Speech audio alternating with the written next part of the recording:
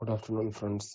ഇന്ന് ജനുവരി 7, 2018 ഈ വർഷത്തെ ആദ്യത്തെ കമ്പനികളെ പരിചയപ്പെടുത്തുക എന്നുള്ള ക്ലാസ്. ഇത് എൻ്റെ ഓർമ്മ ശരിയാണെങ്കിൽ 7ാമത്തെ ക്ലാസ് ആണിത്. കമ്പനികളെ പരിചയപ്പെടുത്തുക എന്നുള്ള പ്രോഗ്രാമിലെ 7ാമത്തെ ക്ലാസ് ആണ്. നമ്മുടെ വെൽത്ത് ആൻഡ് ഹെൽത്ത് ഐഡിയാസ് ഗ്രൂപ്പിന് ഏറ്റവും വിശേഷപ്പെട്ട ഒരു ദിവസമാണിന്ന്. നമ്മുടെ ഗ്രൂപ്പിന്റെ 1ാം ജന്മദിനമാണ്.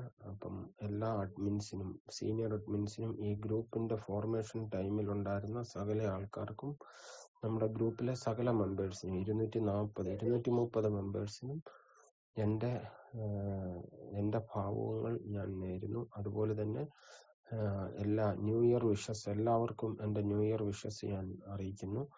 ഇന്ന് നമ്മൾ പരിചയപ്പെടാൻ പോകുന്ന കമ്പനി മഹീന്ദ്ര ആൻഡ് മഹീന്ദ്ര ആണ്. ഇത് ഇന്ത്യയിലെ തന്നെ ആദ്യത്തെ 5 കമ്പനികളിൽ ഒന്നാണ്. എന്ന് പറഞ്ഞാൽ ആദ്യത്തെ 5 ഓട്ടോമൊബൈൽ കമ്പനികളിൽ ഒന്നാണ്. ഇപ്പൊ ഈ മഹീന്ദ്ര എന്ന് പറയുമ്പോൾ ഒരു ഓട്ടോമൊബൈൽ ഫീൽഡിൽ മാത്രമുള്ള ഒരു കമ്പനി അല്ല. അത് ഞാൻ താഴോട്ട് വരുമ്പം പറയാം. ഇത് ശരിക്കും പറഞ്ഞു കഴിഞ്ഞാൽ ഇതിന്റെ സ്റ്റാർട്ടിങ് പറഞ്ഞാൽ ഇത് 1945 ലൂധിയാനയിൽ ഒരു ചെറിയൊരു കടയായിട്ട് തുടങ്ങിയ ഒരു ബിസിനസ്സാണ്. അന്ന് ഇത് മഹീന്ദ്ര ആൻഡ് മഹീന്ദ്ര അല്ല, മഹീന്ദ്ര ആൻഡ് മുഹമ്മദ് ആയിരുന്നു. അത് കഴിഞ്ഞ് ഇന്ത്യക്ക് സ്വാതന്ത്ര്യം കിട്ടിക്കഴിഞ്ഞപ്പോൾ ഈ മുഹമ്മദ് എന്ന് പറയുന്ന ആള് പാകിസ്ഥാനിലേക്ക് മൈഗ്രേറ്റ് ചെയ്യുകയും പുള്ളി അവിടുത്തെ ആദ്യത്തെ ഫൈനാൻഷ്യൽ മിനിസ്റ്റർ ആവുകയും, അതായത് അവരുടെ ധനകാര്യമന്ത്രിയാവുകയും ചെയ്തു. പിന്നീട് ആ പുള്ളിയുടെ കാര്യങ്ങൾ നമുക്കറിയത്തില്ല. പക്ഷെ പിന്നീട് മഹീന്ദ്ര എന്നിവർ പേര് മാറ്റി KC മഹീന്ദ്രയും JC മഹീന്ദ്രയും, അങ്ങനെ 2 സഹോദരങ്ങളായിരുന്നു മഹീന്ദ്ര ആൻഡ് മഹീന്ദ്രയുടെ കടിഞ്ഞാൻ വലിച്ചുകൊണ്ടിരുന്നത്. ഇവര് രണ്ടും കൂടിയാണ് ആ കമ്പനിയുടെ സ്റ്റാർട്ടിങ്. അതിനുശേഷം അത് 1948 എത്തിയപ്പോൾ അമേരിക്കയിൽ നിന്ന് വില്ലീസ് ജീപ്പ്, ശരിക്കും ജീപ്പ് ബ്രാൻഡ് അവരുടെ ഒരു പ്രോഡക്റ്റ് ആണ് വില്ലീസ്. നമുക്കറിയാം, നമ്മുടെ നാട്ടിൻ പ്രദേശത്തൊക്കെ നമ്മുടെയൊക്കെ ചെറുപ്പത്തിലുണ്ടായിരുന്ന പെട്രോൾ ജീപ്പുകൾ, അതിന്റെ ഫ്രണ്ടിൽ വില്ലീസ് എന്ന് എഴുതിയിട്ടുള്ള പെട്രോൾ ജീപ്പുകൾ ഉണ്ടായിരുന്നു. ഇന്നും കാണും. മലപ്പുറം പോലുള്ള സ്ഥലങ്ങളിൽ ഈ ആന്റിക് സാധനങ്ങൾ സൂക്ഷിക്കുന്നവരുടെ കൈ കാണും ഈ വണ്ടികൾ, വില്ലീസ് ജീപ്പ്. ഞങ്ങളുടെ ആ പ്രദേശത്തൊക്കെ ഉണ്ട്, ചിലരുടെയൊക്കെ കയ്യിൽ ഈ വണ്ടി സൂക്ഷിച്ചിട്ടുണ്ട്. അപ്പം അങ്ങനെയുള്ളവർക്ക് അറിയാം 1948, 50, 52 ആ സമയത്തൊക്കെ ഉള്ളത്. 1970 വരെ ഈ വണ്ടി 1968 വരെ ഇത് വില്ലീസൺ തന്നെയായിരുന്നു. പിന്നെ അതിന്റെ ഫ്രണ്ടിൽ ജീപ്പ് എന്ന് തന്നെ എഴുതി അങ്ങനെ വരികയായിരുന്നു. മഹീന്ദ്ര ആൻഡ് മഹീന്ദ്രയുടെ സ്റ്റാർട്ടിങ് അവർ ഇമ്പോർട്ട് ചെയ്തായിരുന്നെങ്കിലും പിന്നീട് അവർക്ക് ഇന്ത്യയിൽ പ്രൊഡക്ഷന് വേണ്ടിയുള്ള ലൈസൻസ് കിട്ടുകയും അവർ പിന്നീട് 1968 ടൈം പീരീഡിൽ 68 ആ സമയത്ത്, കറക്റ്റ് എനിക്ക് വർഷം അറിയത്തില്ല, ആ സമയത്ത് ഇവരിവിടെ പ്രൊഡക്ഷൻ തുടങ്ങി. അന്ന് പെട്രോൾ ജീപ്പുകളായിരുന്നു. അന്ന് ഇവർ ഏറ്റവും കൂടുതൽ സാധനങ്ങൾ കൊടുത്തുകൊണ്ടിരുന്നത് നമ്മുടെ ഇന്ത്യൻ പട്ടാളത്തിന് വേണ്ടിയായിരുന്നു. ശരിക്കും ഇന്ത്യൻ പട്ടാളത്തിന് വേണ്ടിയാണ് ഇവർ വില്ലീസ് ജീപ്പ് ആദ്യം ഇമ്പോർട്ട് ചെയ്തത്. പിന്നീടാണ് അത് ജനറൽ പബ്ലിക്കിന്, നമ്മുടെ സിവിലിയൻസിന് അത് കിട്ടാൻ തുടങ്ങിയത്. 1970s ഇവര് ഒരു അമേരിക്കൻ കമ്പനിയുമായിട്ട് ടൈപ്പ് ഉണ്ടാക്കി. കൂപ്പറിന്റെ ലോങ് ചേസ് ജീപ്പൊക്കെ ആ സമയത്ത്, അതായത് 1980s നല്ല സൂപ്പർ ഹിറ്റ് വണ്ടികളായിരുന്നു. 82 വളകിലുങ്ങുന്ന എഞ്ചിൻ ശബ്ദമുള്ള ഒരു വണ്ടിയാണ് കൂപ്പർ എഞ്ചിൻ വെച്ച വണ്ടികൾ. അത് എനിക്കറിയാം, എന്റെ ചെറുപ്പത്തിലൊക്കെ ആ വണ്ടി ഇഷ്ടംപോലെ നമ്മുടെ നാട്ടിൻപുറത്തുള്ള വണ്ടികളായിരുന്നു. കൂപ്പർ എഞ്ചിന് 2 ടൈപ്പ് ആയിരുന്നു. ഒന്ന് നോർമൽ ജീപ്പും ഒന്ന് ഇപ്പോഴത്തെ ഒരു MUV ടൈപ്പിലെ മേൽവശമൊക്കെ കവർ ചെയ്ത ഒരു സൈസ് ഒരു വണ്ടി. അത് ശരിക്കും പറഞ്ഞ SUV എന്നൊന്നും പറയാൻ പറ്റത്തില്ല, MUV ടൈപ്പ് ഒരു വണ്ടി. അന്ന് പക്ഷെ അത് ഭയങ്കര പോഷാ വണ്ടി കണ്ടാൽ. അങ്ങനത്തെ ഒരു വണ്ടിയുമായിരുന്നു അവരുടെ കയ്യിലുണ്ടായിരുന്നത്. പിന്നീട് കൂപ്പറുമായിട്ടുള്ള അവരുടെ ബന്ധം അവർ വിച്ഛേദിക്കുകയും പുഷ്യോമായിട്ട് കൂടി മഹീന്ദ്ര ബോസ് എന്ന് പറയുന്ന ജീപ്പുകൾ ഇറക്കി. ആ ബോസിന്റെ പ്ലാറ്റ്ഫോമിൽ കുറച്ചുകൂടെ ഒന്ന് ഇത് പിടിച്ച് ഒന്നുകൂടെ ചേഞ്ചസ് വരുത്തി ഇറക്കിയ വണ്ടിയാണ് ഇപ്പോഴത്തെ മഹീന്ദ്ര താറൊക്കെ. പക്ഷെ എഞ്ചിൻ മഹീന്ദ്രയുടെ ആണ്. പുഷ്യോയുടെ എഞ്ചിനൊക്കെ അവർ വിഡ്രോ ചെയ്ത് കളഞ്ഞു. പിന്നീട് അവരുടെ എഞ്ചിൻ തന്നെ അവർ ഡെവലപ്പ് ചെയ്യുക. അവരുടെ എഞ്ചിൻ ഉദ്ദേശിച്ചത് അവർ ഈ രണ്ടിന്റെയും കൂടെ, കൂപ്പറിന്റെയും പിജിയോട്ടിന്റെയും കൂടെ ഒരു കോമ്പിനേഷൻ എഞ്ചിൻ അവർ നിർമ്മിച്ചെന്നാണ് പറയപ്പെടുന്നത്. ചിലര് പറയുന്നത് ഇത് ട്രാക്ടർ എഞ്ചിൻ ഡെവലപ്പ് ചെയ്തെന്നാണ് പറയുന്നത്. പക്ഷെ അത് ഞാൻ വിശ്വസിക്കുന്നില്ല. ഈ എഞ്ചിൻ ആയിരിക്കും. ട്രാക്ടർ എഞ്ചിനൊന്നും അങ്ങനെ ഡെവലപ്പ് ചെയ്ത് ഇതിനകത്ത് കയറ്റാൻ പറ്റുമെന്ന് എനിക്ക് തോന്നുന്നില്ല. കാരണം അത്രയും വലിയ എഞ്ചിൻ, അത്രയും പവർഫുൾ എഞ്ചിൻ, അതിന്റെ ഒരു പ്രോട്ടോടൈപ്പ് ഒക്കെ ഉണ്ടാക്കി കൊണ്ടുവരുന്നതിലും എളുപ്പം അവർക്ക് ഇതിന്റെ കോമ്പിനേഷൻ എഞ്ചിൻ ആയിരിക്കും അവരുണ്ടാക്കിയത്. അതിനുശേഷം അവര് 1990s അപ്പം ഇന്ത്യൻ റോഡുകളിൽ അന്നും നല്ല ഡിമാൻഡ് ഉണ്ട് മഹീന്ദ്രയുടെ ജീപ്പിന്. കാരണം ഇവർ മാത്രമേ ഉള്ളൂ, ഇവർ മോണോപോളിയാണ്. നമ്മുടെ കേരളം പോലുള്ള മലമ്പ്രദേശങ്ങള്, നമ്മുടെ കേരളം, തമിഴ്നാട്, കർണാടക, ആന്ധ്ര, ഈ മഹാരാഷ്ട്ര, രാജസ്ഥാൻ, പിന്നെ ഗുജറാത്ത്, ഇങ്ങനെയുള്ള സ്ഥലങ്ങളിലൊക്കെ തന്നെ, പിന്നെ ഈ സിംല, ഉത്തരാഖണ്ഡ് എന്നൊക്കെ പറയുന്ന സ്ഥലങ്ങളിലൊക്കെ ഈ മഹീന്ദ്രയുടെ ജീപ്പുകളായിരുന്നു ഏറ്റവും കൂടുതൽ ആൾക്കാർ യൂസ് ചെയ്തുകൊണ്ടിരുന്നത്. അന്ന് കംഫോർട്ടിനൊന്നും ആരും ഇമ്പോർട്ടൻസ് കൊടുക്കുന്നില്ല. കാളവൻ കൂട്ട് ഓടിപ്പോകുന്ന ജീപ്പുകളൊക്കെ ആയിരുന്നു അന്ന്, സ്പ്രിംഗ് സെറ്റ് ഒക്കെ ഫിറ്റ് ചെയ്ത ജീപ്പുകൾ. പക്ഷെ എന്നാലും ആൾക്കാർക്ക് അത് അന്ന് യാത്രയ്ക്ക് മീൻസ് ഓഫ് ട്രാൻസ്പോർട്ട് അതായിരുന്നു അന്നത്തെ കാലത്ത്. അതിനുശേഷം ഇവര് 1980s എൻഡോടുകൂടി ഇവര് ഫോർഡുമായിട്ട് ടൈപ്പിൽ ഇവരൊരു കാർ ഇറക്കി, മഹീന്ദ്ര ഫോർഡ് എസ്കോർട്സ്. അത് 2 വർഷമേ അവരുടെ കല്യാണം നിന്നുള്ളൂ. അത് കഴിഞ്ഞിട്ട് അവർ ഡൈവോഴ്സ് ആയിപ്പോയി രണ്ടുപേരും. പലരുടെയും വണ്ടികളെ CC അടയ്ക്കുന്നതിന് മുമ്പ് തന്നെ കട്ടപ്പുറത്താവുകയും പിന്നീട് ബാങ്കുമായിട്ട് ഇഷ്യൂസും ഡിസ്പ്യൂട്ട്സും ഒക്കെ ഉണ്ടാവുകയും ഈ കട്ടപ്പുറത്തായ വണ്ടി ബാങ്കുകാർ എടുത്തുകൊണ്ട് പോയ ചരിത്രമൊക്കെ ഞാനിവിടെ നോർത്തേൺ ബെൽറ്റിൽ പലരുമായിട്ട് സംസാരിച്ചപ്പം കേട്ടറിഞ്ഞിട്ടുണ്ട്. എൻ്റെ ഒരു ഫ്രണ്ടിന്റെ കയ്യിലുണ്ടായിരുന്നു, എന്നൊക്കെ പ്രായമൊക്കെ ഉള്ള ആളാണ്, ഒരു 52-55 വയസ്സുള്ള ഒരാളാണ്. പുള്ളിയുടെ കയ്യിലുണ്ടായിരുന്നു ഈ ഫോർഡിന്റെ ഈ എസ്കോർട്സ് കാർ, മഹീന്ദ്ര ഫോർഡ് എസ്കോർട്സ്. അത് കട്ടപ്പുറത്തിരിക്കുമായിരുന്നു. കഴിഞ്ഞ വർഷം പുള്ളി അത് എക്സ്ചേഞ്ച് ചെയ്ത് 25,000 രൂപയ്ക്ക്, ഓടത്തില്ല, കട്ടപ്പുറത്തായിരുന്നു, മാരുതിയുടെ സിയാഷുമായിട്ട് എക്സ്ചേഞ്ച് ചെയ്തു. 17 വർഷമായ വണ്ടിയായിരുന്നു, 17-18 വർഷമായ വണ്ടിയായിരുന്നു. 25,000 രൂപ കിട്ടി, കാരണം ഇരുമ്പ് വിലയ്ക്ക് അത് വിറ്റുപോയി. അപ്പൊ അത് അവിടെ കൊണ്ട് തീർന്നു. അത് കഴിഞ്ഞപ്പം ഇവരുടെ സ്കോർപിയോയ്ക്ക് പെട്രോൾ എഞ്ചിൻ സപ്ലൈ ചെയ്തുകൊണ്ടിരുന്ന കമ്പനിയാണ് റെനോൾഡ് ഫ്രാൻസ്. അപ്പൊ റെനോൾഡ് ഫ്രാൻസുമായിട്ടുള്ള ടൈപ്പിലാണ് ഈ സ്കോർപിയോ ഒരു പരിധി വരെ അവരന്ന് സക്സസ് ആക്കി എടുത്തതെന്നാണ് പറയപ്പെടുന്നത്. സ്കോർപിയോ ആദ്യം ഇറങ്ങിയ സ്കോർപിയോക്കൊക്കെ ബാക്കിലെ സ്പ്രിംഗ് ലീഫ് ആയിരുന്നു. അന്ന് ഭയങ്കര സ്പീഡിൽ ഓടിക്കുന്ന വണ്ടി ബ്രേക്ക് പിടിച്ചു കഴിഞ്ഞാൽ തലകുത്തി മറിയുന്ന പരിപാടിയൊക്കെ ഉണ്ടായിരുന്നു. അതായത് സ്റ്റെബിലിറ്റി കുറവായിരുന്നു. അത് കഴിഞ്ഞ് റെനോൾഡ് ആണ് അത് ഓക്കെ ആക്കി എടുത്തത്, ഇവരുടെ സ്കോർപിയോ. അതിനുശേഷം റെനോൾഡ് തന്നെ പെട്രോൾ എഞ്ചിൻ സ്കോർപിയോയ്ക്ക് വേണ്ടി അവർ സപ്ലൈ ചെയ്യുന്നുണ്ടായിരുന്നു. ആ സമയത്ത് റെനോൾഡുമായിട്ട് ടൈപ്പ് ഉണ്ടാക്കി 2005 ടൈപ്പ് ഉണ്ടാക്കിയാണ് റെനോൾഡിന്റെ ഡാഷ്യ എന്ന് പറയുന്ന റൊമേനിയൻ ബ്രാൻഡ് റെനോൾഡിന്റെ സബ്സിഡറിയാണ്. അവരുടെ ഒരു ഗ്ലോബലി ഒരു സക്സസ്ഫുൾ ഒരു ലോ കോസ്റ്റ് കാറാണ് ലോഗാൻ. ആ ലോഗാൻ ഇന്ത്യയിൽ ലോഞ്ച് ചെയ്ത് 2007 ഏപ്രിലിൽ.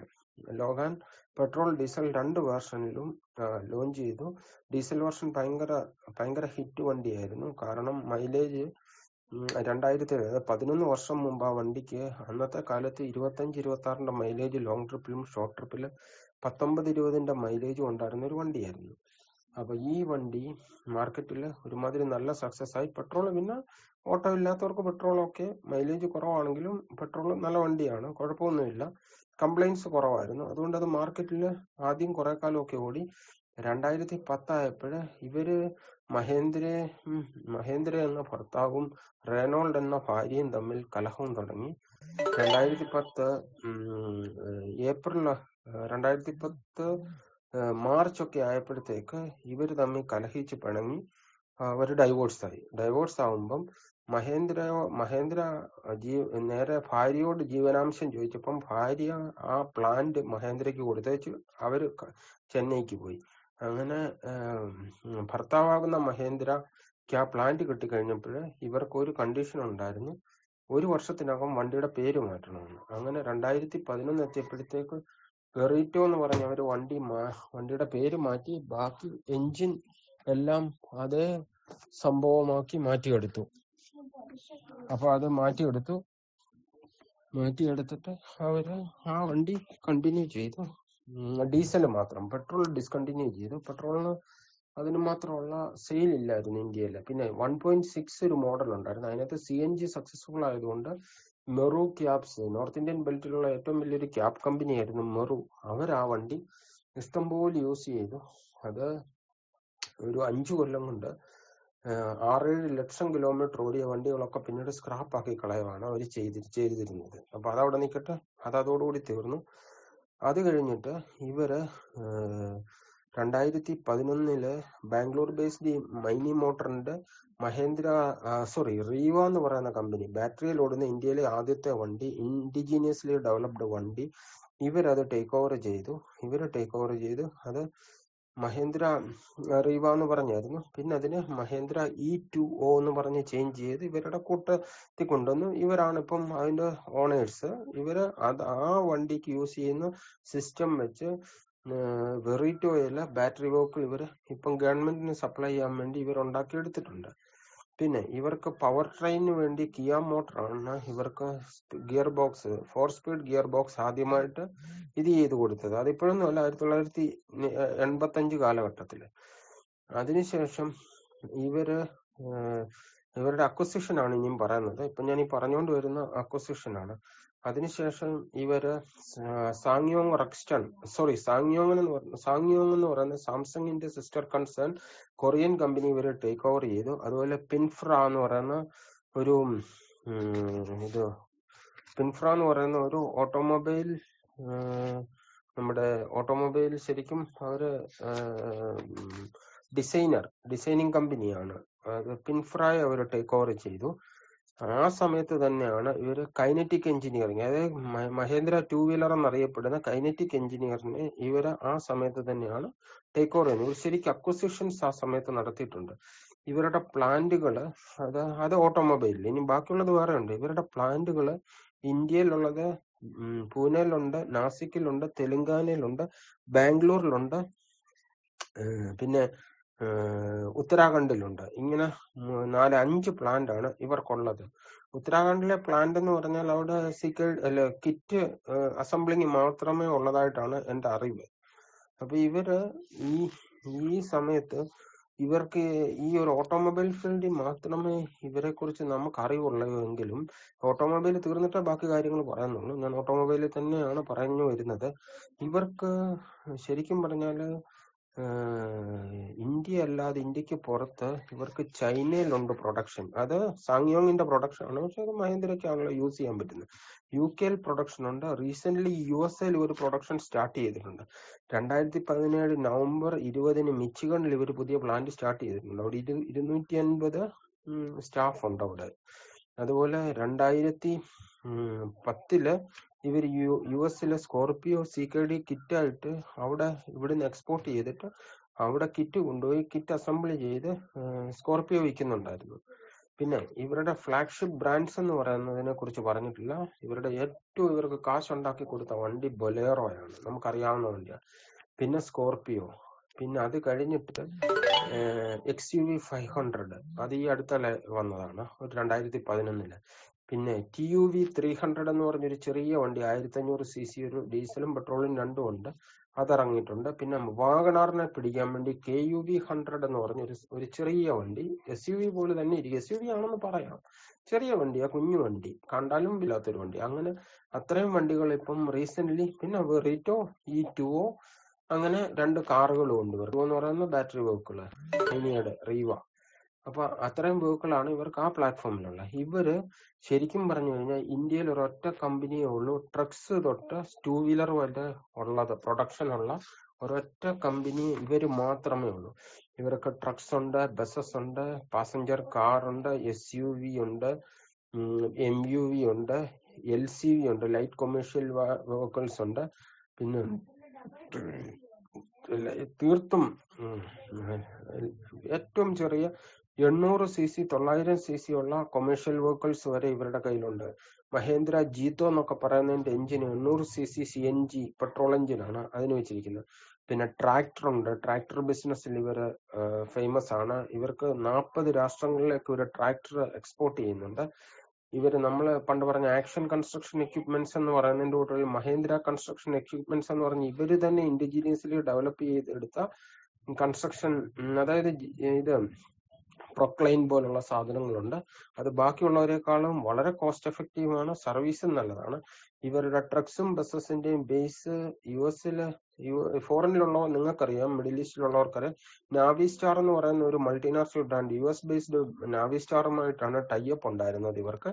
ഇവർ ടൈപ്പിലാണ് ട്രക്സ് ഇറക്കിയിരുന്നത്. മഹേന്ദ്ര നാവിസ്റ്റാർ എന്നായിരുന്നു ട്രക്സ്.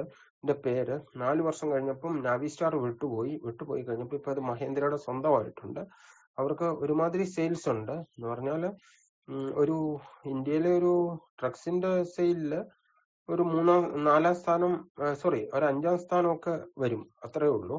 എന്നാലും അവർ ഗ്രാജുവലി ഗ്രോ ചെയ്യും, അവർ ഉറപ്പായിട്ടും ഗ്രോ ചെയ്യും. കാരണം അവർക്ക് അതുപോലെ ഉള്ള ബേസ് ഉണ്ട്. നമ്മൾ പണ്ടൊക്കെ പറയും, നമ്മൾ ഒരു ദിവസം ഒരു സാധനമെങ്കിലും മഹേന്ദ്രയുടെ യൂസ് ചെയ്യാത്തവരില്ല. അത് സത്യമാണ്. ഞങ്ങള് യൂസ് ചെയ്യുന്ന ഉപ്പ എല്ലാ ദിവസവും ടാറ്റയുടെ. നമ്മൾ ഒരു ദിവസം ഒരു നേരമെങ്കിലും ടാറ്റയുടെ സാധനം യൂസ് ചെയ്യാത്തവരില്ല. മുട്ടുസൂചി തൊട്ട് കപ്പൽ വരെ ഉണ്ടാക്കുന്ന കമ്പനിയാന്നൊക്കെ പണ്ട് നമ്മുടെ പ്രായമുള്ള ആൾക്കാർ പറയുന്നത് പോലെ തന്നെ മഹേന്ദ്ര ആ ലെവലിലേക്കാണ് ഇപ്പം വരുന്നത്. നമ്മളെല്ലാം സാധാരണ വീട്ടിൽ യൂസ് ചെയ്യുന്ന ടാറ്റയുടെ ഉപ്പ. ആ ഉപ്പെന്ന് പറയുന്നത് നമ്മൾ എല്ലാ ദിവസവും യൂസ് ചെയ്യുന്നുണ്ട്. അപ്പൊ ടാറ്റയുടെ പ്രോഡക്റ്റ് എന്നും നമ്മൾ കുളിക്കുന്ന സോപ്പ് ഉണ്ടായിരുന്നു പണ്ട് ടാറ്റയ്ക്ക് എന്ന് പറയുന്നതിന്റെ തൊട്ട് ഇവര് A to Z പ്രോഡക്ട്സിലേക്കാണ് വന്നുകൊണ്ടിരിക്കുന്നത്. ഇവർക്ക് ബാക്കിയുള്ള ബിസിനസിനെ കുറിച്ച് പറഞ്ഞാല് നമ്മൾ ഒരിക്കലും കേട്ടിട്ടില്ലാത്ത കാര്യങ്ങള് ഒത്തിരി ഉണ്ട് എന്ന് പറഞ്ഞാൽ നമ്മൾ ഒരിക്കലും ചിന്തിച്ചിട്ടില്ലാത്ത ബിസിനസ്സുകൾ. ഇവരുടെ ടോട്ടൽ റവന്യൂ എന്ന് പറയുന്ന 2017 ജൂണിലുള്ള റവന്യൂ 83,733 കോടിയാണ്. അതേസമയം ടോട്ടൽ അസറ്റ് 61,239 കോടി. ഇതാണ് ഇവരുടെ അസറ്റ്. അതുപോലെ തന്നെ നിങ്ങൾ ശ്രദ്ധിച്ചിട്ടുണ്ട്, പണ്ട് വൈറ്റ് ടോപ്പ് ഉണ്ടായിരുന്ന ജീപ്പ് ഉണ്ടായിരുന്നു, നിങ്ങൾ ഓർക്കുന്നുണ്ടോ? റോപ്ലസ് എന്നായിരുന്നു അതിന്റെ പുറകിൽ എഴുതുന്നത്. ആ കമ്പനി ഇവരുടേതായിരുന്നു. പക്ഷെ പിന്നീട് അത് വലിയ സ്ട്രൈക്കില് അകപ്പെട്ട് ആ കമ്പനി ബന്ധായി പോയി. ഇത് പൂനെയിലായിരുന്നു ആ കമ്പനി, റോപ്ലസ് ടിഫ്റ്റൻ. എന്നിട്ട് അത് ബന്ധായി പോയി കഴിഞ്ഞപ്പോൾ അതിനകത്ത് ജോലി ചെയ്തിരുന്നത് 70% മലയാളികളായിരുന്നു. പലവന്മാരും വെളിയിലിറങ്ങി ഇതുപോലെ തന്നെ പ്രൈവറ്റ് കമ്പനികള്, നമ്മുടെ മലയാളികൾ 2ഉം 3ഉം ഒക്കെ പ്രൈവറ്റ് കമ്പനികൾ, ഇവര് 2 കമ്പനികൾ എനിക്കറിയാം സ്റ്റാർട്ട് ചെയ്ത് അതിനകത്ത് ഈ മലയാളികളെ മുഴുവൻ അങ്ങോട്ട് അക്യുമുലേറ്റ് ചെയ്ത് അവർക്ക് ഇന്ന് വലിയ കോടീശ്വരന്മാരായിട്ടുണ്ട്. എനിക്ക് അവരെ പേഴ്സണലി അറിയാവുന്നതുകൊണ്ട് പറഞ്ഞാ ഇപ്പൊ അവർക്ക് വലിയ കോടീശ്വരന്മാരാണ്. അന്നത്തെ കാലത്ത് ഒരു 20 കൊല്ലം മുമ്പ് ഈ റോപ്ലസ് ടിഫ്റ്റൻ ഇത് ലേബർ യൂണിയൻ പ്രോബ്ലം കാരണം അടച്ചുപൂട്ടി കഴിഞ്ഞ് അതിനുശേഷം ഇവര് വെളിയിൽ പോയി ചെറിയ SSI യൂണിറ്റ് ആയിട്ട് തുടങ്ങിയവരൊക്കെ ഇപ്പൊ നല്ല വലിയ കോടീശ്വരന്മാരായിട്ടുണ്ട്. അവരന്നും ഈ ജീപ്പുകൾക്കും ഓട്ടോറിക്ഷകൾക്കും അങ്ങനെയുള്ള ചെറിയ വണ്ടികൾക്കെല്ലാം റൂഫ് ഉണ്ടാക്കി കൊടുക്കുക. ചിലര് ബോട്ട് ഉണ്ടാക്കാൻ തുടങ്ങി. ഇവർക്കിപ്പം ബോട്ടിന്റെ പരിപാടിയുണ്ട്. മഹേന്ദ്രയ്ക്ക് ബോട്ട് മാനുഫാക്ചറിങ് ഒക്കെ ഉണ്ട് ഇവർക്ക്. ആ കമ്പനിയുടെ പേര് ഞാൻ പറയാം. അല്ലെ പറഞ്ഞത് അന്നത്തെ കാലത്ത് അവരെ ഉപേക്ഷിച്ച് കളഞ്ഞത് പിടിച്ചവര് പോലും ആ നിലയിൽ അവർ ഒത്തിരി കയറി വന്നിട്ടുണ്ട്. ഇവരുടെ കമ്പനികളെ കുറിച്ച് പറയാം. ടെക് മഹേന്ദ്ര ഇവരുടെ കമ്പനിയാണ്. മുസ്കോ മഹേന്ദ്ര യൂജിൻ സ്റ്റീൽ അത് ഇവരുടെ കമ്പനിയാണ്. പിന്നെ മഹേന്ദ്ര എയറോസ്പേസ്, ഇവര് ഹെലികോപ്റ്റർ, ഗവൺമെന്റ് ഡിഫൻസിന് വേണ്ടി ഹെലികോപ്റ്ററുകൾ സപ്ലൈ ചെയ്യുന്ന ഒരു കമ്പനി. ഞാനിപ്പോ ഇവര് തുടങ്ങിയിട്ടുള്ളതേ ഉള്ളൂ. മഹേന്ദ്ര ലൈഫ് സ്പേസ് അത് ഇവരുടെ കൺസ്ട്രക്ഷൻ കമ്പനിയാണ്.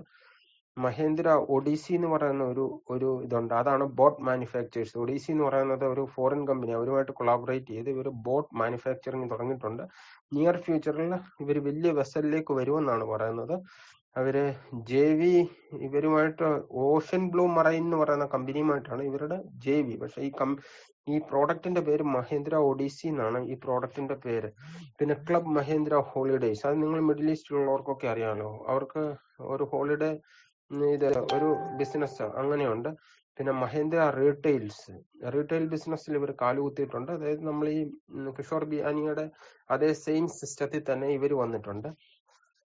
സ്റ്റാർട്ടിങ് ആണെന്ന് മാത്രം. ഇവര് ഡയറക്റ്റ് മഹാരാഷ്ട്രയിലുള്ള കർഷകരുടെ കയ്യിൽ നിന്ന് സാധനം എടുത്ത് ഇപ്പം മഹാരാഷ്ട്രയിൽ മാത്രമേ തുടങ്ങിയിട്ടുള്ളൂ. പിന്നെ ഫസ്റ്റ് ക്രൈ എന്ന് പറഞ്ഞ കൊച്ചു കുഞ്ഞുങ്ങൾക്ക് വേണ്ടിയുള്ള products, diaper, napkins, soap, powder, creams, അങ്ങനെയുള്ള ഒരു ബിസിനസ്. അത് ഓൺലൈനാണ്, ഓഫ്ലൈനും ഉണ്ട് ഓൺലൈനും ഉണ്ട്. പിന്നെ ഈ മുസ്കോ എന്ന് പറയുന്ന കമ്പനിയിൽ ഉണ്ടാക്കുന്ന സാധനങ്ങൾ, അത് മുസ്കോ മഹേന്ദ്ര യൂജിൻ സ്റ്റീൽ എന്ന പേരാണെങ്കിലും ഇതിനകത്ത് 2 പാർട്ട്ണർമാർ ഇവർക്കുണ്ട്. ഒന്ന് സാനിയോയും മിറ്റ്സു എന്ന് പറയുന്ന 2 കമ്പനി, അതായത് 2 ജാപ്പനീസ് കമ്പനികളാണ് മുസ്കോയുടെ മെയിൻ പാർട്ട്നേഴ്സ്. അവിടെ വണ്ടികളുടെ റിങ്സ് ഉണ്ടാക്കുന്നുണ്ട്. പിന്നെ ഓട്ടോമൊബൈൽ ആവശ്യങ്ങൾക്കുള്ള സ്റ്റീൽസ് ഉണ്ടാക്കുന്നുണ്ട്. പിന്നെ വീട്ടാവശ്യങ്ങൾക്കുള്ള സ്റ്റീൽസ്, അതായത് ഫ്രിഡ്ജ്, വാഷിംഗ് മെഷീൻ, അങ്ങനെയുള്ള സാധനങ്ങൾക്കുള്ള സ്റ്റീല് ഉണ്ടാക്കുന്നുണ്ട്. പിന്നെ സ്റ്റാമ്പിങ്, മഹേന്ദ്ര സ്റ്റാമ്പിങ് എന്ന് പറഞ്ഞൊരു പരിപാടി. സ്റ്റാമ്പിങ് എന്ന് പറയുന്നത് നമ്മൾ സ്റ്റീൽ ഷീറ്റ് അങ്ങോട്ട് കയറ്റി വിട്ടാല് നമ്മള് സ്റ്റീൽ ഷീറ്റ് പ്രസ് മെഷീനിലേക്ക് കയറ്റി വിട്ട് അപ്പുറത്തൂടെ അടിച്ചു വരുമ്പോൾ നമ്മൾ പറയുന്ന സാധനങ്ങൾ, അതായത് അതിന്റെ ഡയമെൻഷനൊക്കെ കാൽക്കുലേറ്റ് ചെയ്ത് മെഷീനെ സെറ്റപ്പ് ചെയ്തിട്ടാണ് വണ്ടിയുടെ ഡോറുകള്, വണ്ടിയുടെ റൂഫ് ടോപ്സ്, വണ്ടിയുടെ side panels, dicky part, bonnet part, അതൊക്കെ സ്റ്റാമ്പ് ചെയ്തെടുക്കുന്ന സ്ഥലങ്ങൾ. അതായത് ഷീറ്റ് മെറ്റൽ ഇതിലെ കയറ്റി വിട്ട് അപ്പുറത്തൂടെ അതായിട്ട് തിരിച്ചു വരും. പണ്ട് കൊല്ലന്മാര് ചെയ്തിരുന്ന പണി. പിന്നെ മഹേന്ദ്ര ലോജിസ്റ്റിക്സ്, അതും നല്ല ഗ്രോത്ത് ഉള്ള ഒരു കമ്പനിയാണ്. കാരണം എന്താന്ന് ചോദിച്ചു കഴിഞ്ഞാല് ഇവർക്ക് കിട്ടുന്ന സാധനങ്ങൾ ഇവരുടെ കീശയിൽ തന്നെ കിടക്കണമെന്നുള്ള ആഗ്രഹത്തിലാണ് ഇത് ചെയ്തിരിക്കുന്നത്. കാരണം മഹേന്ദ്രയുടെ വണ്ടികള് നാസിക്കിലും പൂനെയിൽ നിന്നും കന്യാകുമാരി വരെയും കാശ്മീർ വരെയും കൊണ്ടുപോകുന്ന സർവീസുകള് നാട്ടിലുള്ള വലിയ വലിയ കമ്പനികൾക്കായിരുന്നു ഇവർ കൊടുത്തോണ്ടിരുന്നത്. ഇവര് സ്വന്തമായിട്ട് ലോജിസ്റ്റിക്സ് സർവീസ് തുടങ്ങിയോടുകൂടി ഇവരുടെ വണ്ടി ഇവർ നിർമ്മിക്കുന്ന ട്രക്കുകളില് ഇവരുടെ വണ്ടികൾ കയറി ഓരോ ഡെസ്റ്റിനേഷനിൽ എത്തുക. അത് എന്ത് വലിയൊരു തിങ്കിങ് ആണെന്ന് ഓർത്ത് നോക്കി. അതായത് അവരുടെ പൈസ ആർക്കും വേറെ അവർക്ക് നഷ്ടപ്പെടുന്നില്ല, അവരുടെ കയ്യിൽ തന്നെ നിൽക്കുന്നു. പിന്നെ M2All Mahendra to all website ഉണ്ട്. ആ വെബ്സൈറ്റിൽ പോയാൽ അത് ഒരു കമ്പനിയായിട്ട് തന്നെയാണ് വെച്ചിരിക്കുന്നത്. നിങ്ങൾക്ക് മഹേന്ദ്ര ഉള്ള ഏത് സാധനങ്ങളും നിങ്ങൾക്ക് ഓൺലൈനായിട്ട് മേടിക്കാൻ ഒരു അവസരം അവർ ഓർക്കിട്ടുണ്ട്. ഏതൊക്കെ കിട്ടുമെന്ന് എനിക്കറിയത്തില്ല, അങ്ങനെ വരുന്നുണ്ട്. പിന്നെ മഹേന്ദ്ര ഡിഫൻസ് സിസ്റ്റം, അതൊരു വലിയൊരു ഒരു സംരംഭമായിട്ട് അവരിപ്പം കൊണ്ടുവരുന്നുണ്ട്. കാരണം ഗവൺമെന്റ് ഓർഡിനൻസ് ഫാക്ടറികൾ അല്ലാതെ പുറത്ത് ഇന്ത്യയുടെ ഡിഫൻസിന് വേണ്ടിയുള്ള പിന്നെ മഹേന്ദ്ര ടെലിഫോൺ ഇന്റഗ്രിറ്റി എന്ന് പറഞ്ഞൊരു സിസ്റ്റം ഉണ്ട്. അത് നമ്മുടെ ടെലികമ്മ്യൂണിക്കേഷന് വേണ്ടിയുള്ളതും വയർലെസ് അങ്ങനെയുള്ള സാധനങ്ങൾക്ക് വേണ്ടി ഉണ്ടാക്കിയിരിക്കുന്നതാണ്. പിന്നെ മഹേന്ദ്ര, ഞാൻ മുമ്പേ പറഞ്ഞല്ലോ, മഹേന്ദ്ര കൺസ്ട്രക്ഷൻ എക്യുപ്മെന്റ്സ്, അത് ഈ അടുത്ത കാലത്ത് വന്ന ഒരു കമ്പനിയാണ്. പക്ഷെ അതിനും നല്ല ഗ്രോത്ത് ഉണ്ട്. ഗ്രോത്ത് എങ്ങനെയാണെന്ന് ചോദിച്ചു കഴിഞ്ഞാൽ ഇവർക്ക് തന്നെ കൺസ്ട്രക്ഷൻ കമ്പനി ഉണ്ട്, ഇവർക്ക് തന്നെ ഒത്തിരി ആവശ്യങ്ങളുണ്ട്. അപ്പൊ ഇവർക്ക് തന്നെ അത് യൂസ് ചെയ്യാൻ പറ്റുന്ന ഒരുപാട് അവസരങ്ങളുണ്ട്. അതുകൊണ്ട് ഇവർക്ക് നഷ്ടങ്ങൾ ഉണ്ടാകാനുള്ള സാധ്യതകൾ വളരെ കുറവാണ്. പിന്നെ മഹേന്ദ്ര CIE എന്ന് പറയുന്ന ഒരു കമ്പനി ഉണ്ട്. അത് ശരിക്കും പറഞ്ഞു കഴിഞ്ഞാൽ ഈ ട്രാൻസ്മിഷൻ പാർട്സ്, ഗിയറിന്റെ ചക്രങ്ങളെ, പല്ലുകളെ, പിന്നെ ക്രൗൺ, പിനിയൻ, അങ്ങനെയൊക്കെയുള്ള ഒരു മാനുഫാക്ചറിങ് ഇൻഡസ്ട്രിയാണ് മഹേന്ദ്ര CIE എന്ന് പറയുന്നത്. പിന്നെ മഹേന്ദ്ര അഗ്രി സൊല്യൂഷൻസ് എന്ന് പറയുന്ന ഒരു കമ്പനി ഉണ്ട്. അത് ശരിക്കും പറഞ്ഞു കഴിഞ്ഞാൽ അഗ്രികൾച്ചറുമായിട്ട് ബന്ധപ്പെട്ട് ഒരുപാട് കാര്യങ്ങൾ മെക്കനൈസ് ചെയ്യാൻ വേണ്ടി ഉണ്ടാക്കിയിരിക്കുന്ന ഒരു കമ്പനിയാണ് അത്. EPC മഹേന്ദ്ര, അത് മൈക്രോ ഇറിഗേഷന് വേണ്ടി ഉള്ള ഒരു മേജർ പ്ലെയർ ആണ് ഇന്ത്യയിൽ. EPC മഹേന്ദ്ര നമ്മുടെ ഡ്രിപ്പ് ഇറിഗേഷന്റെ ഒക്കെ ഏറ്റവും വലിയൊരു പ്രൊവൈഡർ ആണ് മഹാരാഷ്ട്രയില്.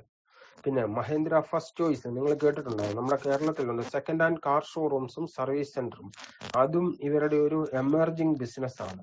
ഇത്രയും ബിസിനസ്സുകൾ ഉള്ള ഒരു കമ്പനിയാണ് മഹേന്ദ്ര ആൻഡ് മഹേന്ദ്ര. ഇവരുടെ നമ്മൾ പറഞ്ഞല്ലോ, ഇവർക്ക് വണ്ടി മാത്രമല്ല ഉള്ളത്, ഇവർക്ക് വണ്ടി, ലോജിസ്റ്റിക്സ്, പിന്നെ നമ്മുടെ സോഫ്റ്റ്വെയർ, അതായത് സത്യം കമ്പ്യൂട്ടർ ഇവരുടേതാണ്, ടെക് മഹേന്ദ്ര എന്ന് പറയുന്നത്. പിന്നെ അതല്ലാതെ വേറൊരു കമ്പനി ഉണ്ട്, Mahindra British telecom, MBT, Mahindra British telecom. Listed company അല്ല അത്. അതെനിക്ക് തോന്നുന്നു ഇപ്പൊ ടെക് മഹേന്ദ്രയ്ക്ക് അകത്ത് വന്നിട്ടുണ്ടെന്ന് തോന്നുന്നു. അത് പൂനെയിൽ ഉള്ള ഒരു കമ്പനിയാണ്. ഈ മഹേന്ദ്ര ബ്രിട്ടീഷ് ടെലികോമും റോപ്ലസും ഒറ്റ ക്യാമ്പസിനകത്തായിരുന്നു ഇരുന്നിരുന്നത്. അപ്പം ഇത്രയും കമ്പനികളുടെ ഒരു ഗ്രൂപ്പ്, ഇത്രയും വലിയ കമ്പനികൾ ഉണ്ട് ഈ ഒരു ഗ്രൂപ്പിനകത്ത്. ഇവര് ശരിക്കും പറഞ്ഞു കഴിഞ്ഞാൽ ഇപ്പൊ നമുക്ക് ഈ കിട്ടുന്ന 700 രൂപയ്ക്ക് കിട്ടുന്ന മഹേന്ദ്ര ആൻഡ് മഹേന്ദ്രയുടെ ഷെയർ, ഇത്രയും കമ്പനികളുടെ ഒരു ഡെപ്ത്, ഇത്രയും കമ്പനികളുടെ ഗ്രോത്ത് നോക്കുമ്പോൾ അതൊന്നുമല്ല. ശരിക്കും പറഞ്ഞ ആ സ്റ്റോക്ക്, 700 രൂപയുടെ സ്റ്റോക്ക്, ഇപ്പൊ ഞാൻ പറയാം, ഐഷർ എന്ന് പറയുന്ന ഒരു കമ്പനി 4-5 ട്രക്കും ഒരു 5-6 ബുള്ളറ്റും കച്ചവടം ചെയ്യുന്ന അവരുടെ സ്റ്റോക്കിന് 30,000 വില വന്നിട്ടുണ്ടെങ്കിൽ മഹേന്ദ്ര ആൻഡ് മഹേന്ദ്ര അങ്ങനെ കേറുമെന്നോ കേറണമെന്നോ ഒന്നും അല്ല പറയുന്നത്, നമ്മുടെ കയ്യിലല്ല. എന്നാൽ പോലും ഇതിന്റെ വാല്യുവേഷൻ എന്തുമാത്രം ഹയർ ആയിരിക്കും നിങ്ങളൊന്ന് ചിന്തിച്ചു നോക്കിയേ. അതിനകത്ത് വേറെ പല ഫാക്ടേഴ്സ് ഉണ്ട്. ഈ സ്റ്റോക്ക് അങ്ങനെ വില കയറാതിരിക്കാനും ഒക്കെ വേറെ പല ഫാക്ടേഴ്സ് ഉണ്ട്. പക്ഷെ എന്നാൽ പോലും ഇതിന്റെയൊക്കെ ഗ്രോത്ത് വളരെ നല്ല ഗ്രോത്ത്. പിന്നെ മഹേന്ദ്ര ഫൈനാൻസ് പറഞ്ഞില്ല, അതൊരു നല്ല കമ്പനിയാണ് മഹേന്ദ്ര ഫൈനാൻസ്. മഹേന്ദ്ര ഫൈനാൻസ് ഈ ഗ്രൂപ്പിൽ പെട്ടത്. കോട്ടക് മഹേന്ദ്ര ബാങ്ക്, മഹേന്ദ്രയുടെയും കോട്ടക്, ഈ രണ്ട് ഫാമിലികളുടെ ആയിരുന്നു. കോട്ടക് ഇവര് രണ്ടു വഴിക്ക് പിരിഞ്ഞപ്പം കോട്ടക്ക് ബാങ്കിങ് കൊണ്ടുപോയപ്പോൾ ഫൈനാൻസ് മഹേന്ദ്രയെ ഏൽപ്പിച്ചു. അങ്ങനെ ഇവർ രണ്ടുപേരും ഇവര് റിലേറ്റീവ്സ് ആണ്. ഈ കോട്ടക്ക് ഉദയ കോട്ടക്കും ആനന്ദ് മഹേന്ദ്രയും കസിൻസ് ആണെന്നാണ് പറയപ്പെടുന്നത്. എനിക്ക് അതിനെക്കുറിച്ച് കൂടുതൽ അറിയത്തില്ല. പക്ഷെ എന്തൊക്കെ പറഞ്ഞാലും മഹേന്ദ്ര ഫൈനാൻസ് എന്ന് പറയുന്നത് ഇവരുടെ ഏതെല്ലാം വണ്ടികൾ വിൽക്കുന്നുണ്ട്, ട്രക്ക് തൊട്ട് ട്രാക്ടർ തൊട്ട് 2 വീലർ വരെ, എവിടെ നമ്മളൊരു വണ്ടിക്ക് ഇത് പോയാലും ഇവരാണ് ആദ്യം ഫൈനാൻസും വരുന്നത്. ബാക്കിയുള്ളവർ കൊടുക്കുന്നതിലും ഒരു 0.25% കുറച്ചാണ് ഇവർ ഫൈനാൻസ് കൊടുക്കുന്നത്. കാരണം ഇവരുടെ ബിസിനസ് ഫ്ലറിഷ് ചെയ്യാൻ വേണ്ടി. ആ മഹേന്ദ്ര ഫൈനാൻസ് കഴിഞ്ഞതിന് മുമ്പിലത്തെ വർഷം 1300 രൂപ കിടന്ന സ്റ്റോക്ക് ബ്രേക്ക് ചെയ്ത് അത് താഴെ കൊണ്ടുവന്നാണ്. എനിക്ക് തോന്നുന്നത് 280-300 റേഞ്ചിൽ നിന്നാണ് ഇപ്പം കയറിയ. കഴിഞ്ഞ ആഴ്ച നമുക്കൊക്കെ നല്ല പ്രോഫിറ്റ് തന്ന ഒരു സ്റ്റോക്കാണ് മഹേന്ദ്ര ഫൈനാൻസ്. നിങ്ങൾ ഓർക്കുന്നുണ്ടാവുമല്ലോ, കഴിഞ്ഞ ഒരു ദിവസം കൊണ്ട് തന്നെ ഏകദേശം 10-22 രൂപ പ്രോഫിറ്റ് നമുക്ക് കിട്ടിയ ഒരു സ്റ്റോക്കാണ് മഹേന്ദ്ര ഫൈനാൻസ്. അതുകൊണ്ട് ഈ കമ്പനികളെ കുറച്ച് കാണരുത്. നമ്മൾ ബാക്കിയുള്ള കമ്പനികൾ ഈ ഐഷർ പോലെയും അശോക് ലേലൻഡ് പോലെയും ഒക്കെയുള്ള ടാറ്റയുമായിട്ട് കമ്പയർ ചെയ്യാൻ പറ്റത്തില്ല. ടാറ്റ വേറൊരു അവരുടെ ഇതേ വേറൊരു ഇതാ എന്ന് പറഞ്ഞാൽ അവരുടെ ലെവലേ വേറൊന്നും, ഇവരുമായിട്ടൊന്നും കമ്പയർ ചെയ്യാൻ പറ്റത്തില്ല. എന്ന് പറഞ്ഞാൽ അവരോടൊപ്പം ഒക്കെ തന്നെ നിൽക്കുന്ന ഒരു കമ്പനിയാണ് ഇത്. ഇതിന്റെ ആനന്ദ് മഹേന്ദ്രയാണ് ഇതിന്റെ ഇപ്പോഴത്തെ MD പവൻ ഗൊനംഖെ. ആനന്ദ് മഹേന്ദ്ര ആണ് ഇതിന്റെ എക്സിക്യൂട്ടീവ് ഡയറക്ടർ. ഈ ആനന്ദ് മഹേന്ദ്രയുടെ വല്യപ്പൻ ആണ് ഈ KC മഹേന്ദ്ര. ഈ KC മഹേന്ദ്രയ്ക്ക് 3 പെമ്മക്കളായിരുന്നു ഉണ്ടായിരുന്നത്. അതിൽ ഒരു മകളുടെ മകനാണ് ആനന്ദ് മഹേന്ദ്ര. ഇവർക്ക് ആൺമക്കളില്ലായിരുന്നു. പക്ഷെ ഇവർക്ക് സർനെയിം മഹേന്ദ്രൻ തന്നെയാണ് കിട്ടിയിരിക്കുന്നത് ആനന്ദ് മഹേന്ദ്രയ്ക്ക്. ആള് വളരെ ബ്രില്യന്റ് ആണ്. ആളിന്റെ ഒരു കഥയുണ്ട്. ആ കഥയൂടെ പറഞ്ഞ് ഞാനിത് നിർത്താം. ആനന്ദ് മഹേന്ദ്രയും നമ്മുടെ മൈക്രോസോഫ്റ്റിന്റെ MD ഇവര് രണ്ടുപേരും US ഒന്നിച്ച് പഠിക്കാൻ പോയവരാ. എന്നിട്ട് മൈക്രോസോഫ്റ്റിന്റെ MD ഇടയ്ക്ക് വെച്ച് പഠനം നിർത്തി പുള്ളി പോയി. പക്ഷെ ആനന്ദ് മഹേന്ദ്ര പഠനം കണ്ടിന്യൂ ചെയ്തു. ഇന്ത്യയിൽ വന്ന് ആനന്ദ് മഹേന്ദ്ര വല്യപ്പന്റെ ബിസിനസ്സിൽ കയറി. വല്യപ്പന്റെ കൂട്ടത്തിൽ നിന്ന് ബിസിനസ് ചെയ്തു. അപ്പം ആനന്ദ് മഹേന്ദ്രയ്ക്ക് 2 പെമ്മക്കളാണ്. അപ്പൊ മൂത്ത മകൾ ആനന്ദ് മഹേന്ദ്രയെ ഒരിക്കല് ചോദിച്ചു, എന്റെ അപ്പ, നിങ്ങള് നാട്ടിൽ വന്ന് ഈ വണ്ടിയുടെയും ഈ വണ്ടിച്ചക്രത്തിന്റെയും പുറകെ നടന്നിട്ട് നിങ്ങൾക്ക് ഇന്നും കഷ്ടതയാ. അതേസമയം നിങ്ങള് മൈക്രോസോഫ്റ്റിന്റെ MD ബിൽ ഗേറ്റ്സിനെ നോക്കിക്കേ. പുള്ളി എവിടുന്ന് എവിടെ എത്തി, ഒന്നുമില്ലായ്മ. നിങ്ങൾ ഈ വലിയ കുന്തമെല്ലാം പഠിച്ചു വന്നിട്ട് നിങ്ങൾ ഇവിടെ തന്നെ ഇരിക്കുന്നതേ ഉള്ളൂ. അപ്പം പുള്ളി എവിടെ എത്തിയെന്ന് നിങ്ങള് നോക്കാൻ പറഞ്ഞു. എന്നിട്ട് ഈ പുള്ളിക്ക് ഒന്നും മിണ്ടാനില്ല. ശരിയാ എന്ന് പറഞ്ഞ വല്യപ്പന്റെ ബിസിനസ്സിൽ കുത്തിയിരിക്കുക. നിങ്ങളുടേതായിട്ട് എന്തെങ്കിലും നിങ്ങളുടെ ഇതുണ്ടോ? ആ പുള്ളിയുടേതായിട്ടുള്ള ഒരുപാട് കാര്യങ്ങളുണ്ട്. പുള്ളി വന്നേ പിന്നാണ് ഈ അക്വസിഷൻസ് മുഴുവൻ ഉണ്ടായത്. പുള്ളി വന്നേ പിന്നെ പുള്ളിയുടെ ഏറ്റവും വലിയൊരു പ്രത്യേകത എന്ന് പറയുന്നത് ആനന്ദ് മഹേന്ദ്രയുടെ എത്ര വലിയ കമ്പനി ആണെങ്കിലും ഏറ്റവും വില ഇടിച്ചു മേടിക്കാൻ ഒരു പ്രത്യേക കഴിവുണ്ട് ഇവരുടെ ആ ടീമിന്. അതായത് ആദ്യം ഒന്ന് വില പറഞ്ഞേച്ച് ഇവരങ്ങ് പോകും. എന്നിട്ട് പിന്നെ ഇവർ അടുക്കത്തില്ല. പിന്നെ അത് ശുഷ്കിച്ച് ക്ഷയിച്ച് നശിച്ച് നാറാണക്കല്ല് പിടിപ്പിക്കുമ്പം വരുമ്പം ചില്ലറ പൈസ കൊടുക്കുമ്പോ അവരത് കൊടുത്തേച്ച് പൊക്കളയും. ആദ്യം ഇവര് നല്ല മര്യാദയ്ക്ക് ഒരു നല്ല വില പറയും. പക്ഷെ അന്നേരം ഇവന്മാര് കൊടുക്കത്തില്ല. പിന്നെ ഇത് നശിച്ച് നാറാണക്കളി, ഈ കൈനറ്റിക് ആയാലും സാങ്യോങ് ആയാലും ഒക്കെ അവരങ്ങനെ മേടിച്ചിരിക്കുന്നത്. അവരാദ്യം വില പറയും, പറയാഴികയൊന്നുമില്ല. ഇവര് നമ്മുടെ ടാറ്റ മോട്ടോർ എടുത്ത ജാഗ്വർ ലാൻഡ് റോവറിന് വില പറഞ്ഞതാ. ഇടയ്ക്ക് അവർ മാറിക്കളഞ്ഞതാ. എനിക്ക് തോന്നുന്നത് അറിഞ്ഞുകൊണ്ട് ടാറ്റയ്ക്ക് വേണ്ടി ഇവർ മാറിയതാണോ എന്ന് സംശയമുണ്ട്. ഇവര് തമ്മിലൊക്കെ വലിയ റൈവലറി ഉള്ളതായിട്ട് അറിയാൻ കഴിഞ്ഞിട്ടില്ല. കാരണം ബിസിനസ്സിൽ കാണും അല്ലാതെ. പക്ഷെ ടാറ്റയ്ക്ക് വേണ്ടി ഇവരൊന്ന് മാറി. കാരണം ടാറ്റ പറഞ്ഞ വിലയൊന്നും ഇവര് കൊടുക്കാൻ തയ്യാറല്ല. അതായിരിക്കാം, അതുകൊണ്ടല്ല. അത് വേറെ പ്രശ്നം ഉണ്ടെന്നല്ല. എന്നിട്ട് ബോംബെയിൽ ഒരു പ്രോഗ്രാമിന് ഇവര് മഹേന്ദ്രയുണ്ട് അവിടുത്തെ. അതിനകത്ത് മഹേന്ദ്ര സ്റ്റേജിൽ വന്നു. ആനന്ദ് മഹേന്ദ്ര, നമ്മുടെ ബിൽ ഗേറ്റ്സും ഉണ്ട്. ഏതോ ഒരു ചാരിറ്റി പ്രോഗ്രാമിനാണ് വന്നത്. ബിൽ ഗേറ്റ്സും വന്നു. അപ്പം ആനന്ദ് മഹേന്ദ്ര എഴുന്നേറ്റ് എല്ലാരെയും അഭിസംബോധന ചെയ്യുക. പുള്ളി അധ്യക്ഷ പ്രസംഗം നടത്തിയപ്പം പറഞ്ഞു, എന്റെ ക്ലാസ്മേറ്റും എന്റെ എക്സ് ക്ലാസ്മേറ്റും അറിയാത്ത സുഹൃത്തുമായ ബിൽ ഗേറ്റ്സ് എന്ന് പറഞ്ഞപ്പം ബിൽ ഗേറ്റ്സ് ഈ പുള്ളി ഇങ്ങനെ ഒന്ന് നോക്കിയെന്നാ പറയുന്നത്. എന്നിട്ട് എല്ലാം പറഞ്ഞു കഴിഞ്ഞിട്ട് ബിൽ ഗേറ്റ്സ് ഒന്നും പറഞ്ഞില്ല. അത് കഴിഞ്ഞ് ഈ സംഭവം എല്ലാം കഴിഞ്ഞിട്ട് ഇവര് പുറത്തിറങ്ങിയപ്പോണ്ട് ബിൽ ഗേറ്റ്സിന്റെ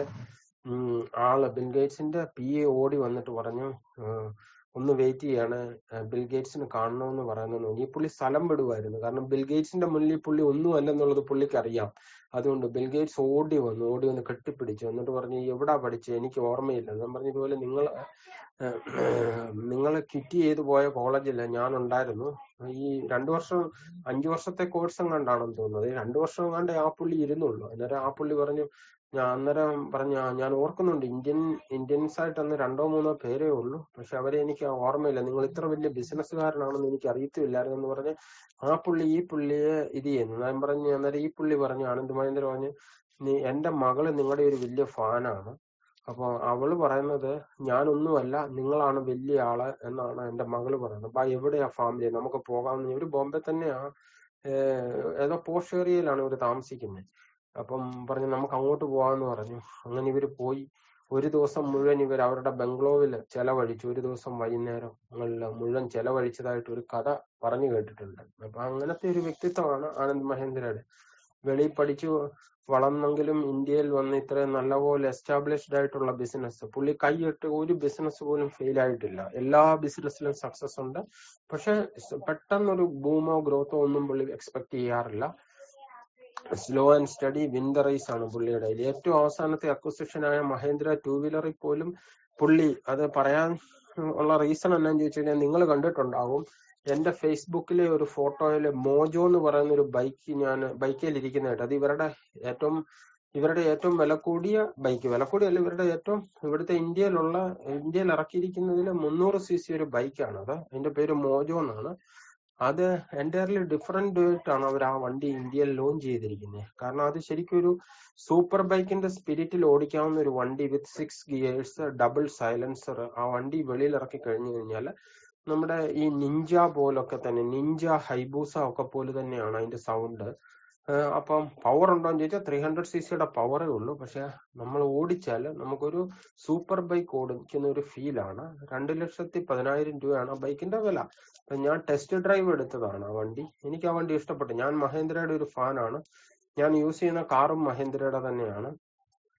അപ്പൊ എനിക്ക് മഹേന്ദ്രയോടുള്ള ഇതെന്ന് പറഞ്ഞു കഴിഞ്ഞാൽ, അവരുടെ വണ്ടി മേടിച്ചു കഴിഞ്ഞാൽ പല വണ്ടികളും, എല്ലാ വണ്ടിയും ഞാൻ പറയുന്നത് ബൊലേറോ പോലുള്ള വണ്ടികളൊക്കെ മേടിച്ചു കഴിഞ്ഞാൽ നമുക്ക് പിന്നെ ഒരു 10-12 കൊല്ലത്തേക്ക് തിരിഞ്ഞു നോക്കേണ്ടി വരികയില്ല. എന്ന് പറഞ്ഞാൽ മെയിൻ്റനൻസിന് വേണ്ടിയോ നമ്മൾ കറക്റ്റ് ടൈമിലൊക്കെ മെയിൻറ്റെയിൻ ചെയ്ത് പോയാൽ ക്വാളിറ്റി ഇഷ്യൂസ് ഒക്കെ വളരെ കുറവാണ് അങ്ങനത്തെ വണ്ടികൾക്ക്. അപ്പൊ അതുകൊണ്ട് എനിക്ക് താല്പര്യമാണ്. നമ്മള് അതായത് ഇടയ്ക്കിടയ്ക്ക് വണ്ടി മാറ്റേണ്ട ആവശ്യമോ അങ്ങനെയൊന്നും വരുന്നില്ല. നമ്മൾ കറക്റ്റായിട്ട് ആ വണ്ടിയെ നമ്മുടെ രീതിയിലും കൊണ്ട് നടന്ന് മെയിൻറ്റെയിനൊക്കെ ചെയ്യാമെങ്കിൽ ആ വണ്ടിക്ക് വലിയ കുഴപ്പങ്ങളൊന്നും വരാറില്ല. പിന്നെ ഇവരുടെ ഗ്രോത്തിന്റെ ഇത്രയും ബിസിനസ്സുകൾ ഉണ്ടെങ്കിലും ഇവരുടെ ഗ്രോത്തിന്റെ മെയിൻ സ്ട്രീം ഓട്ടോമൊബൈൽ സെക്ടർ തന്നെയാണ്. ഓട്ടോമൊബൈൽ, അതും പ്രത്യേകിച്ച് ട്രാക്ടർ ഡിവിഷനൊക്കെ ഇവർക്ക് ഭയങ്കര പ്രോഫിറ്റബിലിറ്റി ഉള്ള ഒരു ബിസിനസ്സാണ്. അവിടെ കോമ്പറ്റീഷനും കുറവാണ് ട്രാക്ടർ ബിസിനസ്സിൽ.